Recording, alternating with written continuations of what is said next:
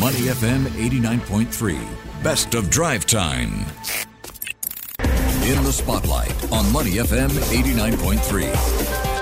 Money FM 89.3. Good afternoon. It is Drive Time. I'm Elliot Dankert. It's time now for In the Spotlight. And in the Spotlight today is the gaming industry.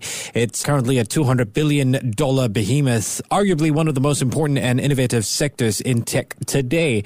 You wouldn't imagine what the gaming industry would have blossomed to. You know, you remember back in the 70s or 80s, we're just messing around with those Pong joysticks.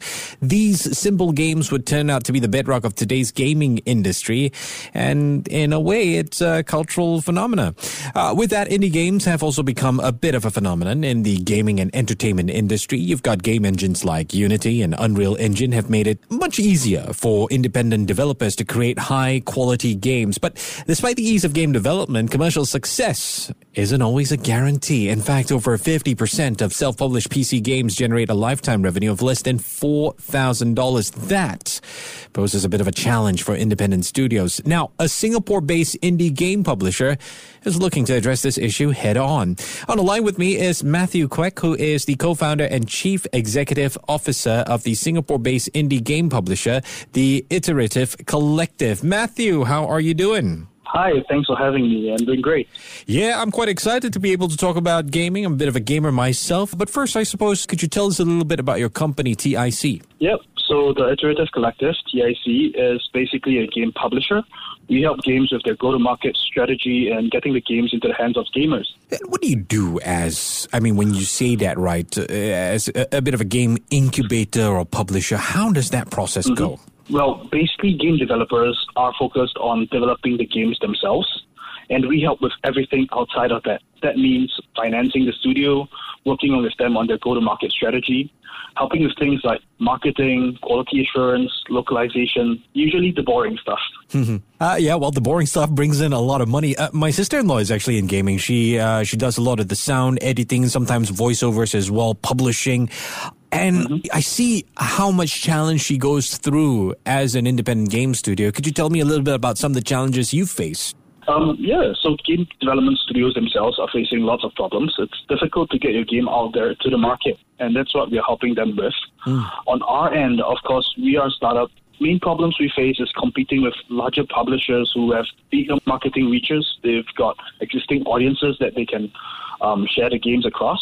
And as a new player in the space, we're really helping these studios get there as well, and we're growing with them.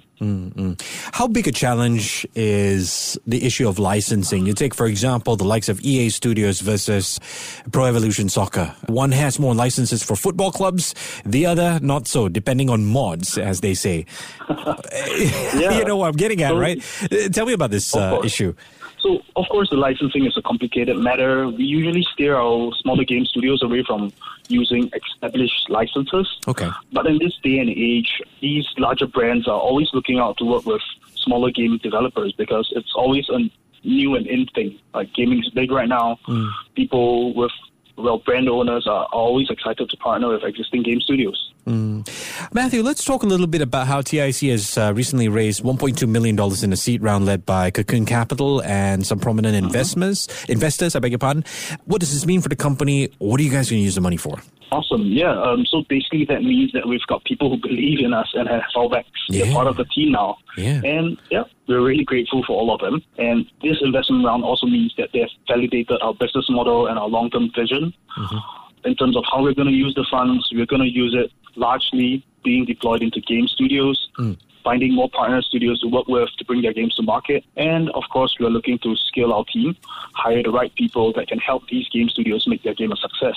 Okay. And pardon me for simplifying things. I mean, when faced with the question, what areas of growth a game studio can look at, you think it's just market share. But are there other areas that the TIC is looking at? Definitely. For game studios and how we help them, basically we are licensing their IP, their new unique IP that they're developing. Okay. And it's not just the video games themselves. There are huge transmedia opportunities. We're looking at things like webtoons, TV series, comic books, even merchandise. Okay. So we're helping them across the whole suite of products and just bringing their IP to the market. Yeah, that merchandise part sounds quite interesting as well. So you were in the U.S. Recently, in Boston to be precise, for the PAX East 2023, showcasing TIC's current and upcoming games. Tell us a bit about that experience. What's the hustle like over there? Sure. It was a wonderful and amazing opportunity. We had a booth ourselves, and we had the opportunity to let the fans in the U.S. actually try our games and to meet existing fans of our existing games. So it was really cool how our games resonated with the players all the way across the world, even though the games are developed in Southeast Asia. On top of that, like I mentioned, merch. Lots of these gamers finally got their hands on physical merch, our plushie toys, our keychains, desk mats, stuff like that. I wonder how this merchandise issue is going to evolve. I mean, I'm sure you've had a lot of passing conversation about how you could blend that with things like the metaverse or even at one point NFTs. What does it look like for you right now? So right now we're looking at physical merchandise. Right. People love to get their hands on things, to feel things, to wear jackets, T-shirts representing the game. Of course, we're exploring other ways of fully utilizing this IP. I mean, just take, for example, like Super Mario Bros., which is out in the cinemas right now. Basically, all started from a gaming IP, and it's huge today. It's one of the largest animated films releases out there. Yeah, that's the dream. It is. Yeah. And, of course, we hope to get there someday. Yeah, of course. And in the lead up to getting there, what are some new projects in the pipeline for TIC that you could share? Oh, so many we've got. I can't share too much details about them right now because, well, we haven't announced them ourselves.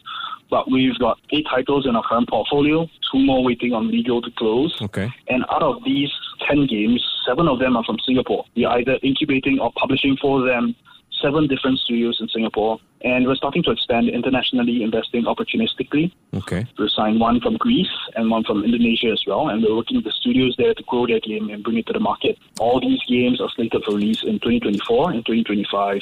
Wow. So, exciting announcements coming up soon. Tough deadlines as well. Can you at least share some of the type of games? Like, are we looking at role-playing games, first-person shooters, educational games? So we aren't really tied to a specific genre. We're investing opportunistically. So there are games all the way from, say, a horror game set in Singapore to action RPGs where you're crawling in a fantasy dungeon to even more strategic games where you're planning strategies in a medieval setting. All right. So it's all really interesting.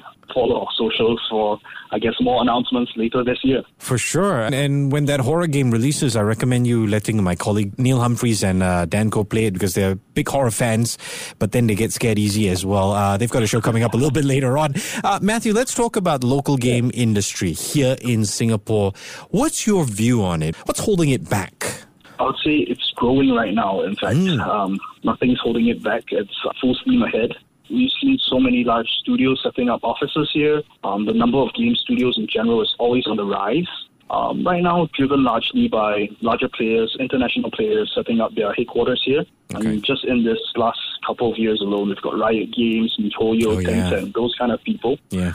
And, well, we're seeing these talents still out. There's developers there are starting their own independent studios. They're starting their own gaming startups.